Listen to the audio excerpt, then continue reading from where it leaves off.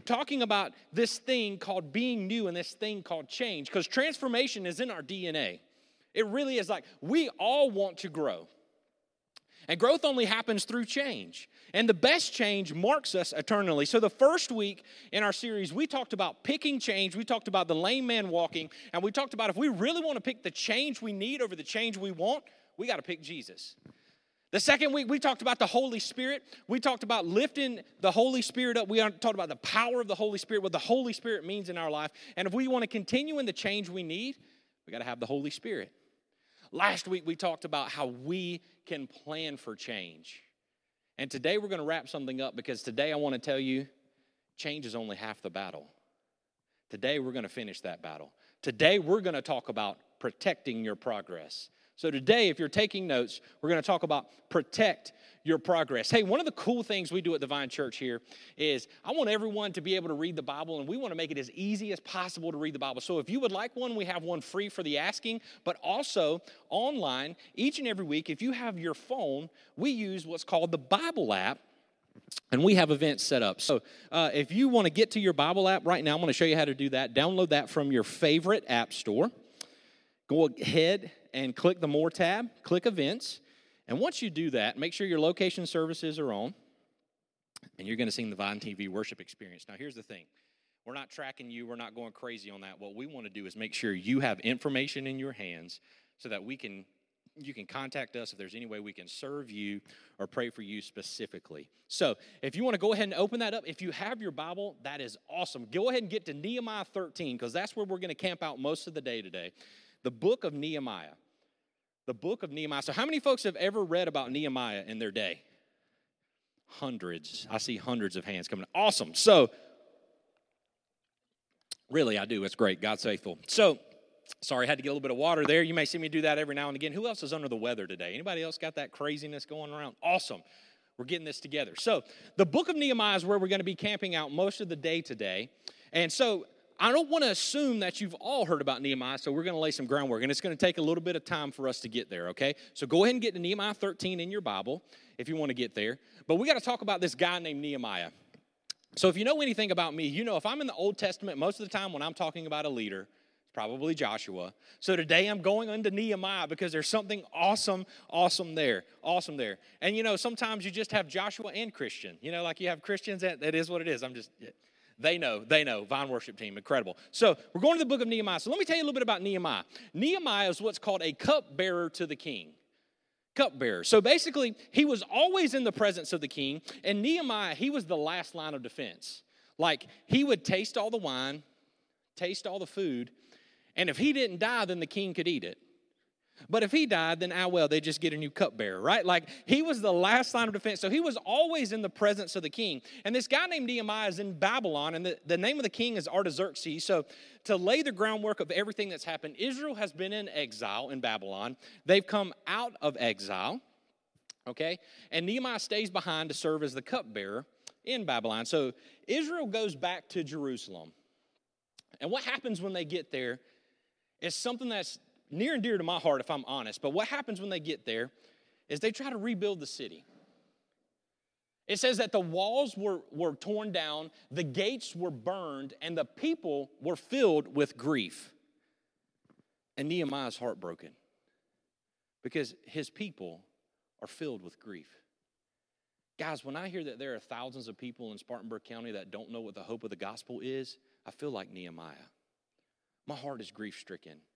Because I know whatever I'm walking through, whatever season, I know where my hope lies. And just like Israel right here, they're looking at these physical things and these seasons, and they are just beat up with grief. So Nehemiah sits there. He's a cupbearer. And so he knows instantly what God is calling him to do. He's got to go back to his city and rebuild the walls. So what we would expect in our time and in our age is, since he knew, he went ahead and left immediately. He went right away because we're a microwave culture. We think, you've got this idea, you've got this dream, so you've got to leave right away. God will follow behind you instead of going before you, right? So instead, we think that Nehemiah should leave right away. But you see, what I want to challenge you with today is maybe God's placed a dream in your heart and God's told you exactly what he's called you to do, and you're frustrated because it's not coming to fruition right before your eyes. And I want to tell you, the thing that he's planted in your heart, he will reveal it to the world. world through what he puts in your hands. And Nehemiah understood that. That dream that he put in his heart to rebuild those walls in Jerusalem, God said, hey, I'm going to make you be faithful where you are right now as a cupbearer, and I will show the world the vision I've put in your heart. Trust me in my timing. How hard is that? That's one of the hardest things in the world, especially in this microwave culture. That's a 17-time-a-day news cycle. Like, we want to do it immediately. We want the next best thing. We want the newest thing. We want to go after it. But today, I just wanted to tell you, trust the process as you protect your progress. So Nehemiah continues to be a cupbearer, and here's what happens. Because he's saddened, he goes to the king. And the king says, why for out there so sad? He says, no, really. He says, Nehemiah, what's going on, man? I've never seen you be so grief-stricken. Like, you're my last line of defense. I can't have you downtrodden. Like, I can't have you sick because you're depressed. I gotta have you sick because you were poisoned, right? Like, I need to know you're okay. I need to know everything's okay with you, Nehemiah. And Nehemiah just lays it all on the table. He says, my heart's broken. My people are broken. The city that God gave us to dwell in is broken. And the king says, okay, Nehemiah, what can I do for you? He said, well, here's all you got to do. I need money, bodyguard, animals. I need a passport, and I need you to make me the governor. And if you'll do that, then I can go rebuild my city. And so the king put him straight to the gallows, right? No. You know what happened? Because Nehemiah was faithful with what God put in his hands, the king said, okay, how long is it going to take? They agree to a time, and he sends Nehemiah on his way. He goes back to his city, and he hears about his people. And believe it or not, Nehemiah in 52 days rebuilt a wall what hadn't been rebuilt in 140 plus years. Think about that. So would you say that through God's power, he was able to make a change that he needed, and he was able to do it miraculously and quickly, much faster than he would have if he would have just went right away instead of being faithful and blooming where he was planted and being a cupbearer and the small things? See, we talk about not despising small things here at the Vine Church. We say, hey, living a faith-filled big life starts with small next steps in Christ. That's exactly what Nehemiah was doing, and he was taking those small next steps and trusting God in his timing. So he goes, and the wall's rebuilt in 52 days, but he doesn't stop without opposition. He doesn't stop without opposition. These guys named Sanballat, what a name, awesome, Tobiah and Geshem, they mocked Nehemiah. They mocked the Jews. They defamed Nehemiah. They tried to blackmail him. As a matter of fact, Tobiah stood outside the gate and said, hey, if a fox jumps on this wall, it's going to fall. How is that for motivation when you're out there working day and night? Like, they didn't sleep in these 52 days, hearing that a fox. Since we're in the South, it's more like saying a possum goes on that wall, it's going to fall, right? Like a possum goes there. So they make fun of the Israelites. They tell them how their God is worthless and how there's no way that this wall can be rebuilt. And miraculously, in 52 days, it happens. Sidebar here. Something that God just wanted me to share. I wrote down to make sure I did. There are going to be people in your life that think when you gain ground, they lose ground. And I'm going to tell you that's a lie from the pit of hell, because God blesses all of his children. It's not about you gaining ground and them losing ground. It's about us gaining ground together. That's why we talk about the Big C Church and we support the local church. It isn't about the Vine's name being in shining lights. It's about Jesus. It's all about Jesus. And when we all gain ground, we all win. But there will be people in your life for the dream that God's placed in your heart, the calling that he's placed in your heart. They will think they're in competition with you. And I want to set you free from that today, because they're not. God didn't create us to be in competition with each other. He created us to be one body together, going to live out the thing that he accomplished for us. And today at the Vine, I'm thankful that we do that, but I'm thankful we're not afraid to give over $38,000 to the local church. We're not afraid to sow into global missions, because we know this thing is bigger than us. And so Nehemiah goes, and you say, okay, Tyler, you shared all this. What in the world are you getting at? Why are you talking to me about Nehemiah? I ain't even got to point one. Y'all ready? Okay, so why are you talking about me? Well, it's not going to be on the screen, but I want to share with you this verse from Proverbs, and then we're going to dive into Nehemiah. Proverbs 25:28 says this: like a city whose walls are broken through is a person who lacks self-control. Like a city's walls who's broken through is like a person who lacks self-control. So the reason that I'm talking about protecting your progress today, and the reason I'm talking about the change we need, is so many times in our life, we lack self-control, we lack self-discipline, and we're just like Israel going back to Jerusalem with the walls torn down and the gates burned, and we're filled with grief. So today we're going to talk about how we can protect our progress. And so as we're getting into Nehemiah, I've got a couple more verses that we're going to get in there. Nehemiah 4:18 says this. This is how Nehemiah built the wall in 52 days. They got a vision. He went to go do it. And he says, each of those builders wore a sword at his side as he worked, but the man who sounded the trumpet was with him. So basically, here's what happened. The people had a shovel in one hand and a sword in the other. A shovel in one hand and a sword in the other. This isn't a point, but I want to tell you, it says that the armor of God, the sword of the word is the armor of God. If you really want to protect your progress, have the sword of the word in one hand, and don't be afraid to get your hands dirty with the other. And I promise you, you'll protect the progress that God's put in you. You'll protect the calling he has on your life, and you won't stray from the right or the left. You'll walk into the straight path. And so today, if you're trying to protect your progress, I want you to see what Nehemiah did, because he made sure that the people had the sword in one hand and they had a shovel in another. And so what ends up happening is they build this wall in 52 days, and the Disney movie's over. Everybody's so excited. The whole town celebrates, and it's crazy. But no, see, you know what Nehemiah did next? They had revival for 24 days straight. Revival for 24 days straight after. That's what these next chapters of Nehemiah talk about as we lead up to Nehemiah 13. They had revival. As a matter of fact, the book before Nehemiah, so if you hadn't got there in your Bible yet, Nehemiah is the 16th book of the Bible, if you're trying to get there and you're trying to flip through. But there's a chapter before it called Ezra. And so what happens is for 24 days, Ezra's on this platform, and he reads the Bible, and then he explains it. And then he reads the Bible, and then he explains it. And for 24 days, he does that with the people, and they have revival, because here's the thing Nehemiah also understood. It wasn't about the walls being rebuilt. It was about the spirit of the people that was broken and the hearts that he was called to steward. He cared more about their heart and what they were following ever than the city being defended, because he understood that it was about that. So I just want to tell you today, if you ever want to look and see what Sunday's like or Thursday's like, we're going to do what Ezra did. We're going to have revival. We're going to read the word, and we're going to try to explain it. I can't tell you I'm perfect at it, but I promise you the Holy Spirit inside this place will definitely make it what you need to hear. And so I just want to tell you, be like Nehemiah here and understand that, hey, it's not about the walls in our life being built up. It's about the revival. Because here's the thing Israel always struggled with, and this is going to be mind-altering. Are you ready? You're like, dude, get to Nehemiah 13. We're almost there. Hang in here with me. We're going to camp out for a second. You know why Israel struggled with God? From the moment he let them out of exile, the moment he let them out of Egypt, they struggled with time, relationships, and money. Man, I'm so glad nobody struggles with that anymore. Aren't you? Hey, when you come to the Vine, most of the time you're going to hear people talk about time, relationships, and money, because the reason is it's about your heart. Not about the amount of money you give, the amount of time you give, or the state of your relationship. It's about the state of your heart. And that's why Ezra and Nehemiah had revival for 24 days after they rebuilt this wall.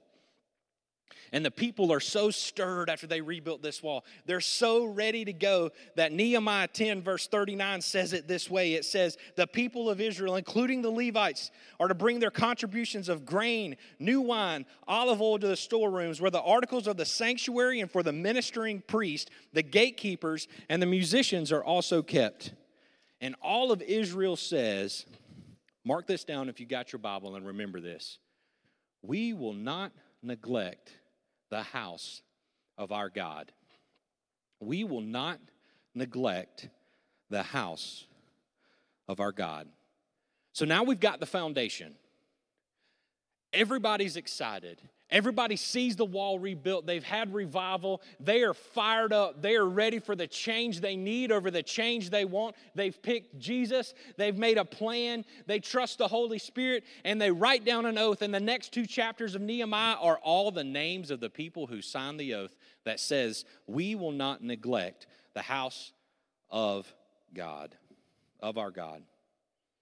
Finally, we're in Nehemiah 13. I believe this is going to be important for you today. I hope somebody's getting something out of it already, but I trust that the Spirit will get there. So get your Bible ready. Nehemiah 13, verse 4. Before this, Eliashib, the priest, had been put in charge of the storerooms of the house our God. He was closely associated, read that name to me, with who? Old Possum. Old Fox. All that, and Tobiah. So what does that association do? It says, and he provided him with a large room that was what? Formerly used to store the grain offerings and incense and temple articles, and also the tithes of grain, the new wine, and the olive oil prescribed for the Levites, the musicians, the gatekeepers, as well as the contributions for the priest. The contributions for the priest. But while all this was going on, I was not in Jerusalem. As a matter of fact, Nehemiah goes back to Babylon to be the cupbearer for Artaxerxes after he rebuilds the wall, because he's got to be faithful and bloom where he's planted. So 10 years later, he receives this word that all of a sudden this guy named Tobiah is back in the house of the Lord. And for the 32nd year of Artaxerxes, king of Babylon, I had returned to the king. Sometime later, I asked his permission. So once again, don't disregard authority in your life. God's placed it over you for a purpose. Trust it. Understand that they will be held to that standard. So even then, Nehemiah has made the government of Jerusalem, governor of Jerusalem. He still asked permission of the king to go back. He comes back to Jerusalem. He learns about this evil thing Eliashib had done in providing Tobiah a room in the courts of the house of God. I was greatly displeased. Nehemiah's a boss, y'all. He threw out all of Tobiah's household goods out of the room. Sounds like kind of what Jesus did a little bit later in the temple, don't it? He throws it out of the room. I gave order to purify the rooms. Then I put back into the equipment of the house of God with the grain offerings and the incense. I also learned that portions assigned to the Levites had not been given to them. And all the Levites and musicians responsible for the service had gone back to their fields. So I rebuked the officials and asked them, what did he ask them? Why is the house of God neglected? Then I called them to their station. I called them together and stationed them at their post. If you're looking at how to protect your progress today, the first thing you got to understand is behavior is contagious. Behavior is contagious. Good and bad, it's contagious. It's worse than the flu. Because see, all of a sudden, Nehemiah's standing there. Remember, I told you in verse 10:39, it says, everybody's so excited, we will not neglect the house of the Lord. Like, we're not going to take it. Like, they're jacked. They're ready to go. We won't neglect the house of the Lord. They're ready. They're fired up. And just 2 chapters later and 10 years later, they've completely neglected the Lord. This guy named Tobiah, who made fun of them all the time, has crept his way in to the house of the Lord. Hint, that's what sin does in our life. It don't just set up right away. It inches in little by little by little. And all of a sudden, the people are broken down yet once again. I want to tell you this. So many times when we look at this behavior being contagious, it's good to have good people in our life to help us be contagious. You know, we're called as Christians to go into the world but not be of the world. But I want to tell you, maybe, just maybe, if you have people in your life that only bring you down, maybe their behavior is contagious and they're not making you a better follower of Jesus. They're actually dragging you away from him. Because here's the one thing I want to tell you. Your soul don't have cruise control. Jesus didn't create you to have a drifting life. He didn't create you just to ride the waves and, keep cool. But our natural reaction is that, guys. Cruise control, comfort, making excuses for someone else not following Jesus because we're neglecting following him in our life ourselves. And I want you to know, your behavior is not only contagious, the behavior of others around you are contagious. So remember, your soul doesn't have cruise control. It's meant to grow. It's meant to change. It's meant to be exactly who Jesus made you to be. So today, I just want you to know, don't let sin be like Tobiah and creep in your life because you're hanging around the wrong people. When you choose to do life with the wrong people, isn't it easier? Isn't it easier just to mess up?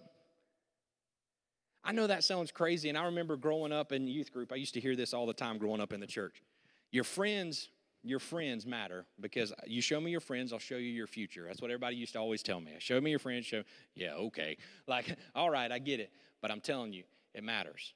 We're supposed to have a mixed bag of friends. We're supposed to have a mix of friends who don't know who Jesus is and friends who do know who Jesus is. It's not about just being all into one and not all in the other. But if you've only got friends that don't know who Jesus is, you're going to start making excuses and you're going to try to be their savior, which is not what you were created to be. And you're going to be upset and you're going to be angry at yourself because you can't be perfection. Only Jesus can be perfection. And so you're going to try to be their savior and then you're just going to fall out from following Jesus. As a matter of fact, in my walk with Christ, I can tell you that's where I was with the church. was so angry at the church. I wanted to be the Savior. I wanted to step in, and I wanted to make the difference, and I realized I was trying to be the Savior. And I was just making an excuse for me not taking a next step. So today, wherever you are, I want you to understand your behavior is contagious and the behavior of others around you are contagious. So if your parents tell you that, trust it. Show me your friends, I'll show you your future. Because here's the thing. It's really good to get excited and motivated and believe that you're gonna go lift all this weight and you're gonna win all these things, but it's another thing to actually do it, isn't it? It's another thing to say, I'm going to the gym every day, and you pass by the Waffle House, and whew, got to roll up in that thing, right? Your behavior is contagious. So is those around you. Let's continue. Verse 15 says it this way. Verse 15. In those days, I saw people in Judah, treading the winepress on the Sabbath day. Shame. And bringing in grain and loading it on donkeys together with the wine, the grapes, the figs, and all other kind of loads. The New King James Version calls that all other kind of burdens. And they were bringing all of this in Jerusalem on the Sabbath. Therefore, I warned them against selling food on that day. Man. People from Tyre lived in Jerusalem. Remember when Jesus flipped tables, like I told you? People were trying to sell sacrifices in the temple of God. People were trying to take the easy way out, the cruise control way. People from Tyre who lived in Jerusalem were bringing in fish and all kinds of merchandise and selling them in Jerusalem on the Sabbath to the people of Judah. I rebuked the nobles, that's a new one, the nobles of Judah, and said to them, what is this wicked thing you are doing, desecrating the Sabbath day? Remember, they made an oath, we will not neglect the house of our Lord. Now all of a sudden they're neglecting not only the house of the Lord, but the Sabbath of the Lord. Didn't your ancestors do all these same things so that our God brought all this calamity on us and on this city? Now you are stirring up more wrath against Israel by desecrating the Sabbath. Number 2, if you really want to protect your progress, get smart. Some of you are going back to the TV show. I'm not talking about that today, but get smart. Get smart.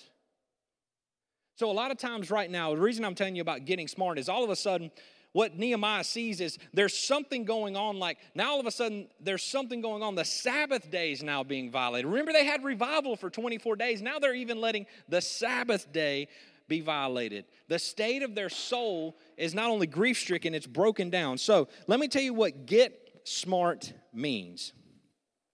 So, growing up, back in my Walgreens days, some of you will appreciate this, but this is actually, you probably see these goals a lot. Jack Welch was the CEO of GE, and he came up with these things called SMART goals. So, I'm going to tell you what SMART means.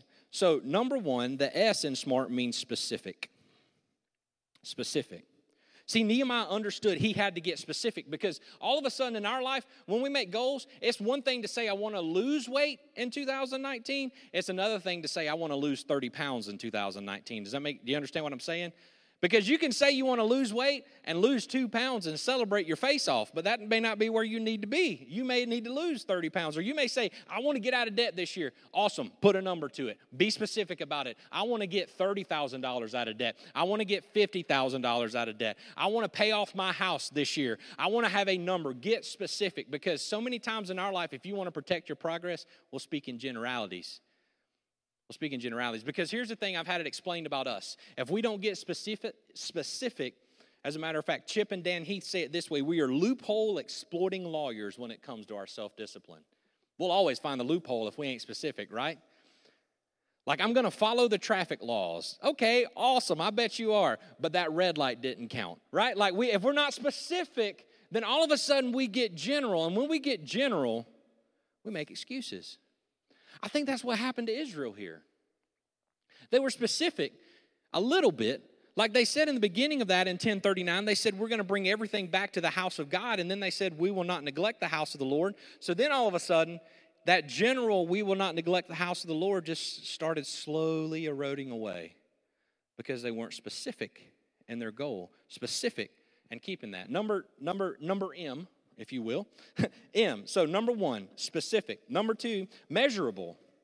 See, this allows you to track your progress. Are you going to be measurable with it? Like, if you're going to get out of debt in 2019, which, by the way, go to thevine.tv/money. We got free tools for you. We'd love to give it to you for free. Say you want to get out of debt this year. How are you going to track it? Are you going to track it weekly? Are you going to track it monthly? Are you just going to say on January 1st, I'm $30,000 to pay off my car? Say that's what you got to pay, $30,000 to pay off your car.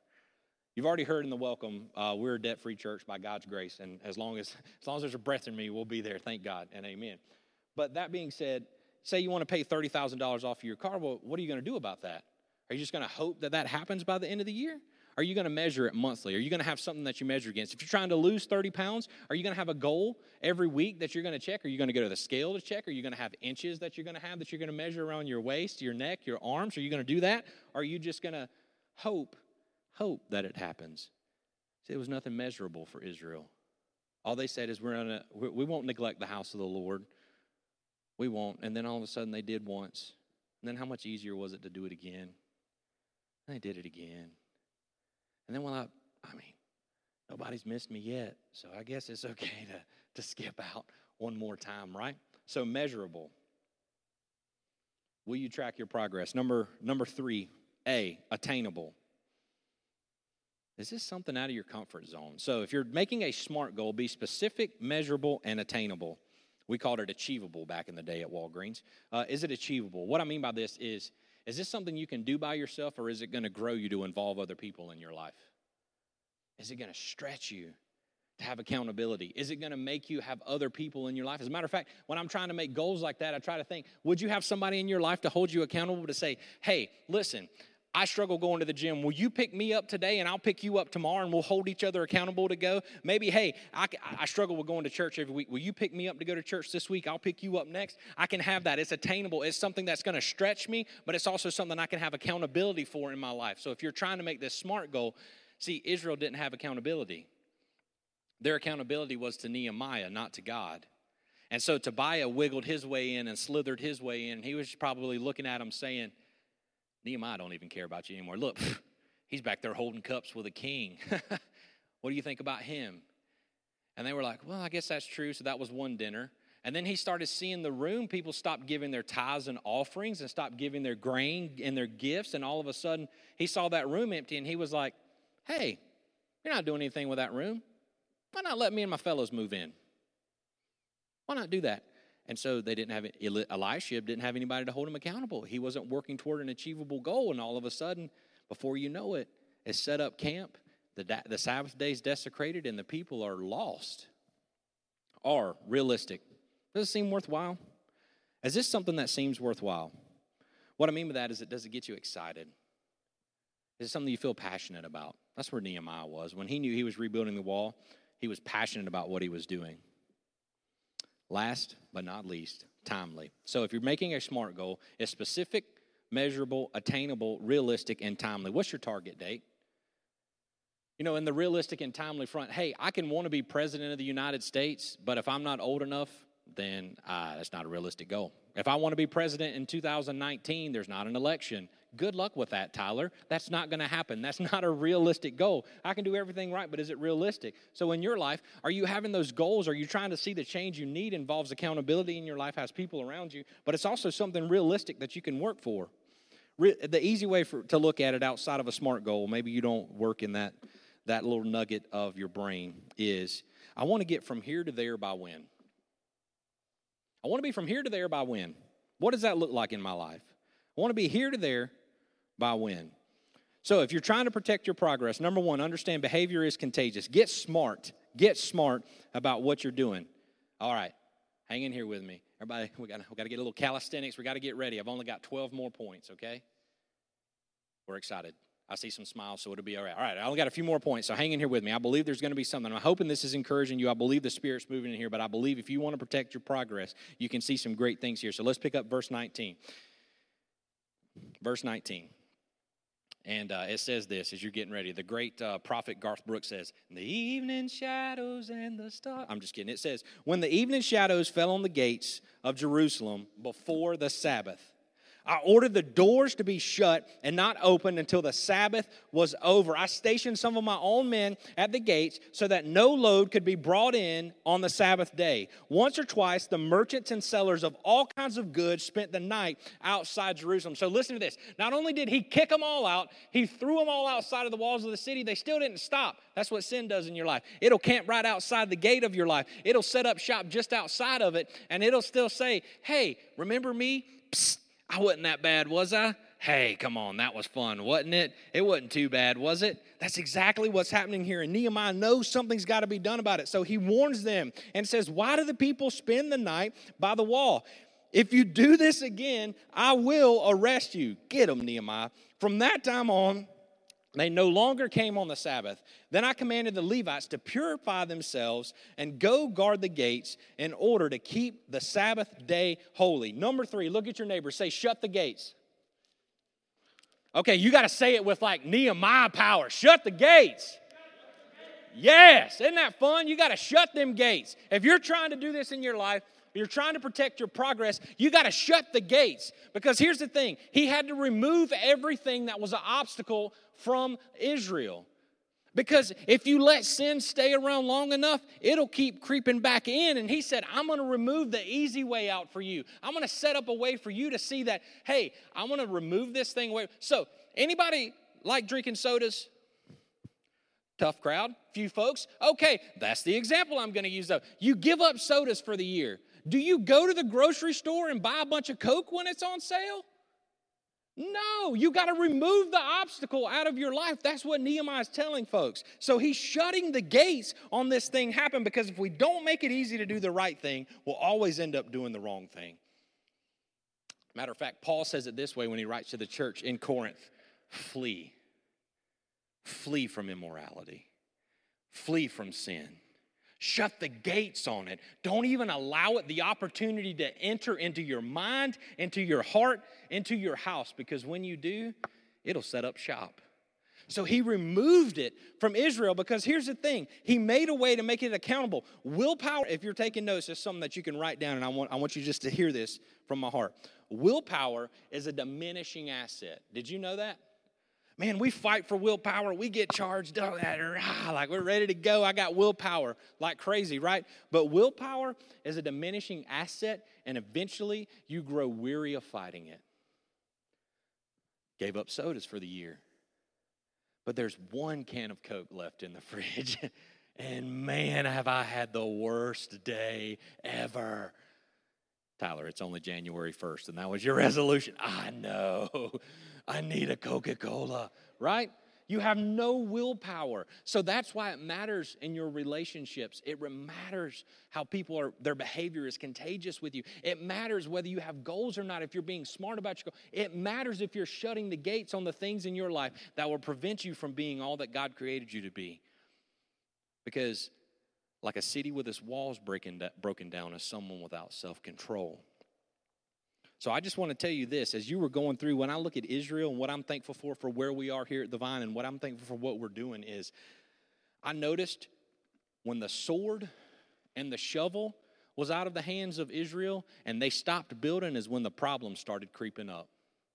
What I'm trying to get at is when the Word of God is not in your life and you're not willing to build what He's called you to build, you'll always find an excuse. You'll always have problems, and you'll always blame someone else for your disobedience. And so today I'm asking you to shut the gates on that in your life. Shut the gates on the things that are making you stumble. Shut the gates on that. It doesn't matter. See, here at the Vine, we don't expect everyone else to carry our load. We understand that we do it together. Together, we are God's plan for growing His church. We are one body united together to grow His kingdom, what He's called us to do, bring the gospel to the ends of the earth. That's exactly what we're called to do. So I'm going to ask you today, wherever you are in your life, maybe you're struggling with your New Year's resolution, even though we celebrated that 2 weeks ago, that you could break that because that was the average. I just want to give you the freedom to shut the gates on sin in your life. You can do it.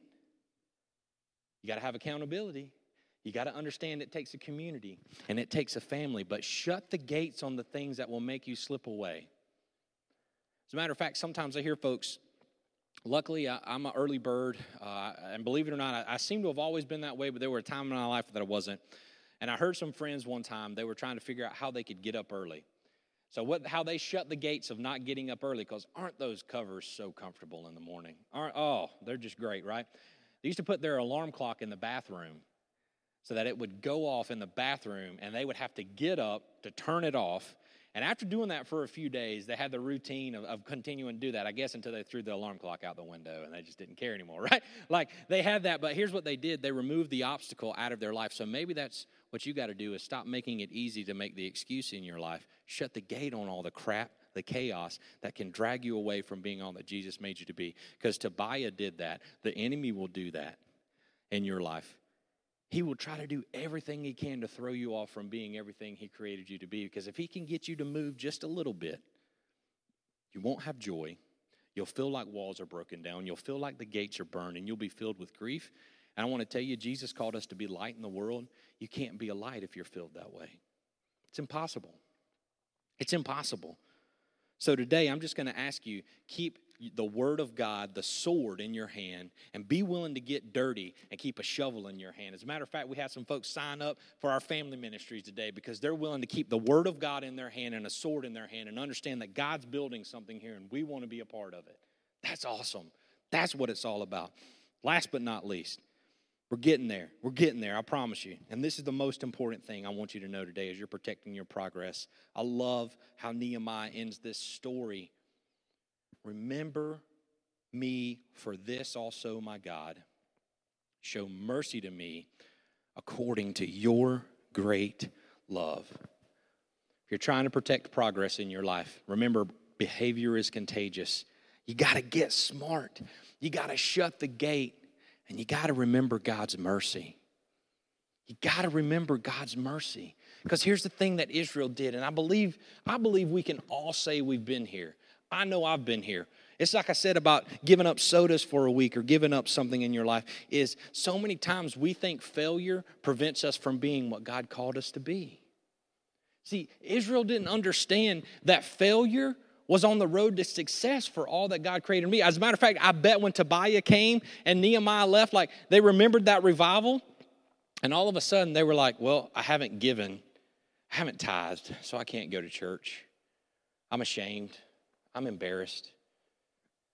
You know, I mean, I haven't been in like 2 weeks. Like, I feel so good. Hey, like, they saw me down at the local Camel Inn this week, and they saw what I did. Oh, my goodness. If they saw that lip sync battle I had, like, it would have been nuts, right? Like, if they saw my song choice of the lip sync battle, like, you know, Notorious B.I.G., and then I went to church on Sunday, right? Like, they were guilty. They were guilty. And I want to tell you, that's straight from the pit of hell, and that's the enemy. Because God's mercy covers it all. Failure is what he uses to show his strength in your life. Paul talks about, hey, it's my weakness that he gains strength. Like, in our life, those weaknesses and those failures, they're just mile markers on the road to success, mile markers on the road to being all God created us to be. Sometimes we fall back, but he never expected us to be perfect. He sent the perfect one in our place to be perfect, and we just got to trust him for perfection instead of trying to be it ourselves. So today, if you're trying to protect your progress, remember God's mercy. Because Satan will capitalize on you one sin at a time. Here's a quick stat for you. There's a New Year's stat. Imagine 100 people say they're going to quit smoking. It's usually a New Year's resolution. 100 people. 90 of the 100 will say they're going to quit and never try. You tracking with me? 90 of 100 will say, I'm going to quit, and never try. Go to a gym on January 7th. Trust me. Like, go to there. I'm going to quit and never try. Right now, it's probably open season in the gym. You get the front parking space right now, more than likely. Like, most people doing that smoking is the same way. So 90 out of 100 say they're going to quit and never try. Of those 10 that are left, the stat is 6 of those 10 will try and won't be able to quit. So 6 out of 100 people will say, I'm going to quit, and we'll try it, and we'll never quit.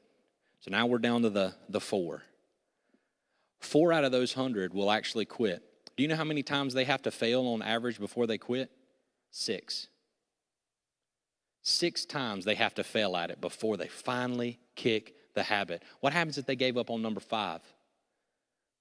They're part of the other 96 people who never kicked the habit, who never quit. And so what I want to tell you is if God's called you to something, don't be afraid of failure. That's the most beautiful thing in the world, is to be able to fail, because it's not up to us. The outcome is up to us. Failure most of the time in our life is because of us, not because of Him.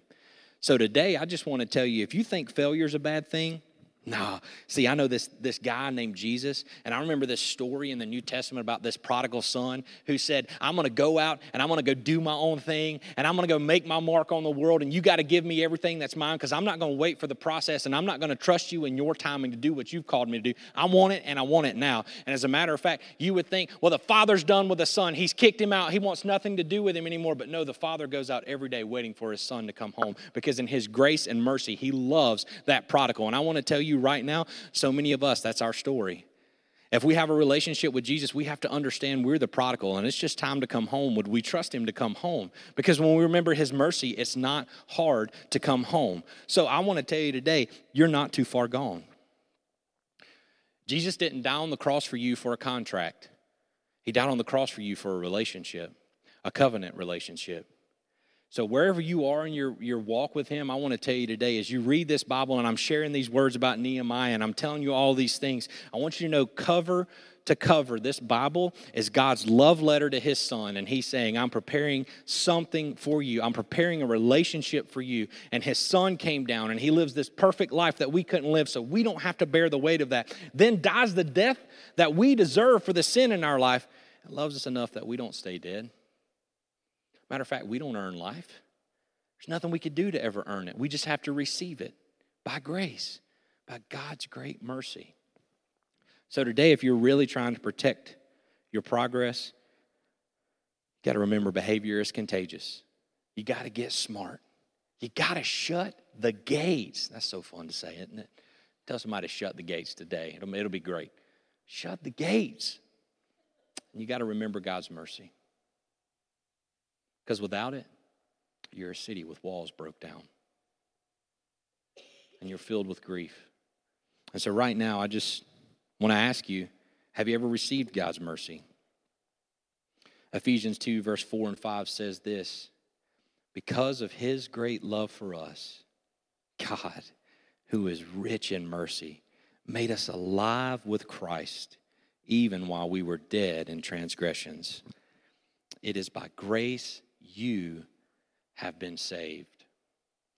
I want to tell you today, anyone who has a relationship with Jesus, myself included, I'll tell you, we didn't earn it. We're not perfect. Matter of fact, many of us are going to fail today. But it's not our failure that makes us a child of God. It's not our failure that sets us free. It's not our failure that saves us. It's actually receiving, by God's grace, the gift of salvation from Jesus Christ.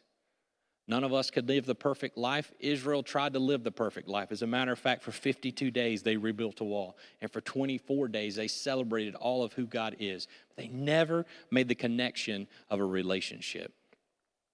And so today, as we get to close, I just want to ask you, have you ever given your life to Christ? Have you ever had a relationship with Jesus? The reason we do what we do at the Vine, I told you, isn't to put our name in shining lights. It isn't to give our name fame. It's to share the hope of Jesus with the world. And if you look back at your life and you look at all the changes you've been trying to make, maybe you're like Israel and you find yourself in a cycle. You go and you rebuild the walls and you're okay for a few years, and then they come crumbling down because you're trying to hold the weight of it on your own. And I want to set you free today to say you were never meant to carry that load. You were never meant to carry that weight because God sent His Son down to carry it for you.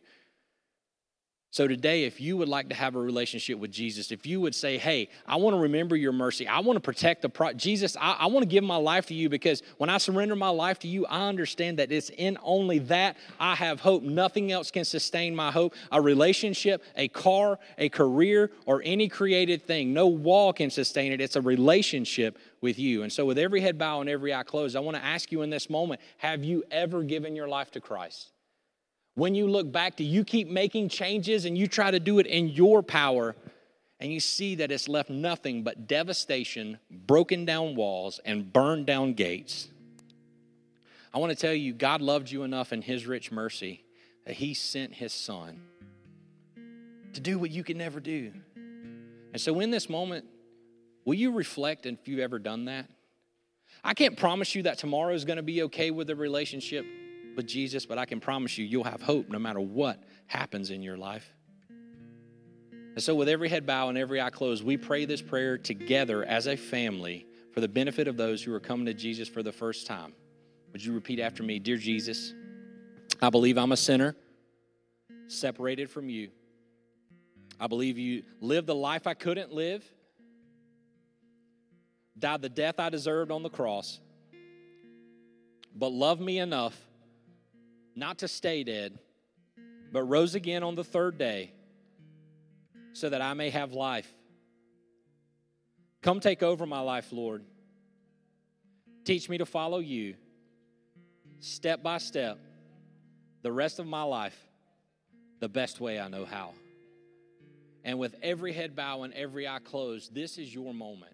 I'm going to ask you, have you ever done that? And it's the first time that you have prayed to receive Jesus. I'm going to count to 3, and I'm just going to ask you to respond.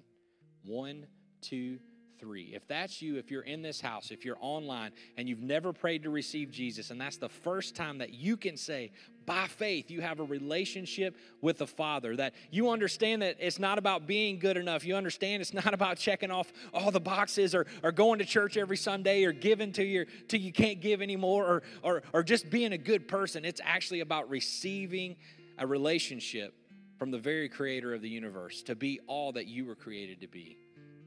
If you're watching online, I'm going to ask you to respond, and I'm just going to say, hey, message us, call us. If you're in this house and you didn't raise your hand and you know that was you today, don't be afraid to talk to someone, because the reason we do what we do is so that we can point you to Jesus. None of this is about us.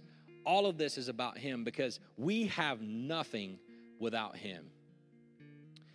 And so with every head bowed, after we prayed, I'm going to ask you to stand and worship in this last song. So with every head bowed, I want to pray for us. Jesus, thank you for this time together. Thank you that we get to lift your name high. Thank you that we were never meant to sustain this, that we were never meant to do this. God, you could take it all away and you would still get all the glory today. Thank you for coming down to this earth and living a life and doing what we never could on our own. Jesus, we don't deserve any of this. It's by your great mercy that you sustain us, and by your grace that we get to be here doing this all the time.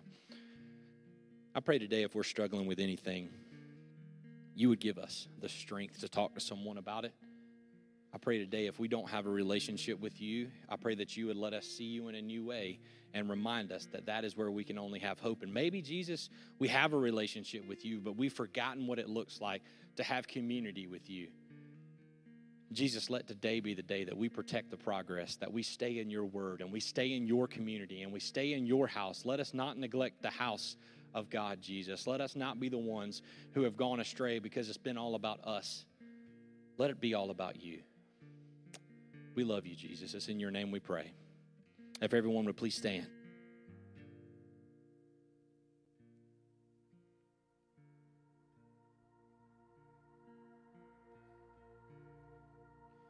This is how I fight my battles.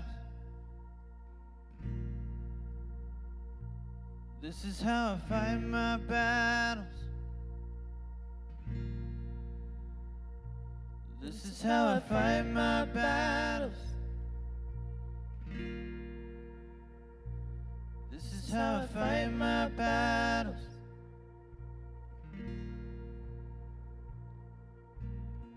It may look like I'm surrounded, but I'm surrounded by you. It may look like I'm surrounded, but I'm surrounded by you. It may look like I'm surrounded, but I'm surrounded by you. It may look like I'm surrounded, but I'm surrounded by you. This is how I fight my battles. This is how I fight my battles. This is how I fight my battles. This is how I fight my battles. This is how I fight my battles. This is how I fight my battles. This is how I fight my battles. This is how I fight my battles. It may look like I'm surrounded, but I'm surrounded by you. It may look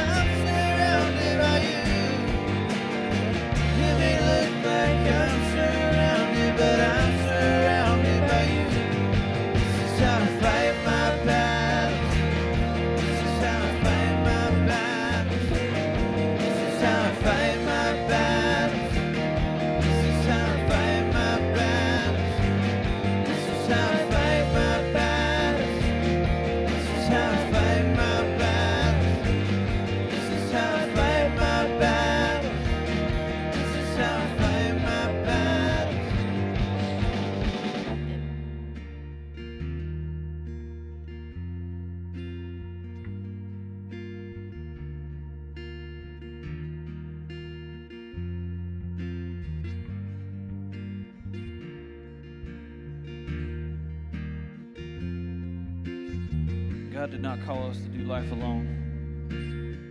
We have to use Him to fight our battles. And we can do that singing out in praise and worship, lifting up His name. This is how we fight our battles.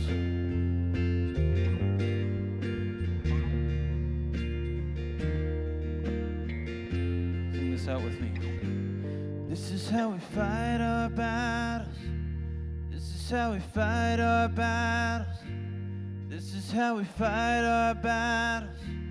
This is how we fight our battles. This is how we fight our battles. This is how we fight our battles. This is how we fight our battles. This is how we fight our battles.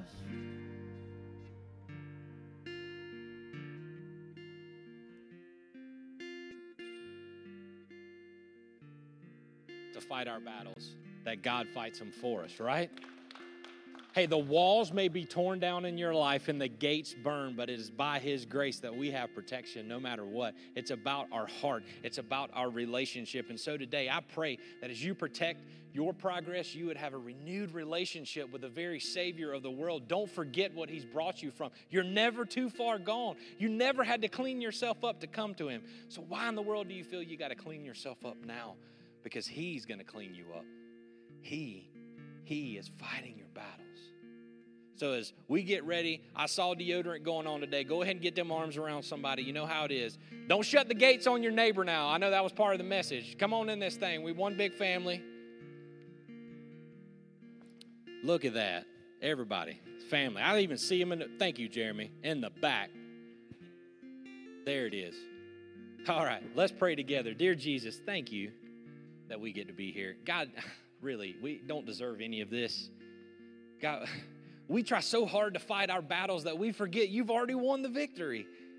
Jesus, you've just called us to follow you step by step. Let us trust your timing. Let us trust your process. Let us be so in love with you that all the chaos and the noise of the world just fades away because we are sitting at your feet. And God, the best way to protect our progress is to be so dug into your word and have your word in one hand, but also be willing to get our hands dirty with the other. So Jesus, today, I pray that whatever you've called us to, that thing you've birthed in our heart, that we not be impatient, that we see the things that you're placing in our hands as how you reveal your plan to the world for the thing you've placed in our hearts. So the calling that you've given us, Jesus, let us stay faithful in it. Let us continue to follow you step by step in it. Don't let the enemy set up camp outside the walls and start creeping into the thing that you've created us to be. Instead, Jesus, let us protect our progress. Let us remember that we've got a family that is here with us, walking step by step wherever we go, because we weren't meant to do this alone. Then you made a way for us to not do that. So thank you for the vine. Thank you for Greenhouse. Jesus, thank you for your church. And Jesus, thank you for being our Savior, because we have nothing without you. God, set us free today. Let us see you like never before and remind us who you made us to be. We love you, Lord. It's your name we pray. Come join us next week. We can't wait. We're going to have Big Game Sunday. And for real, February 10th, we're starting the vow. Make sure you invite your families and friends. We have folks that want to walk and do life with you through your marriage.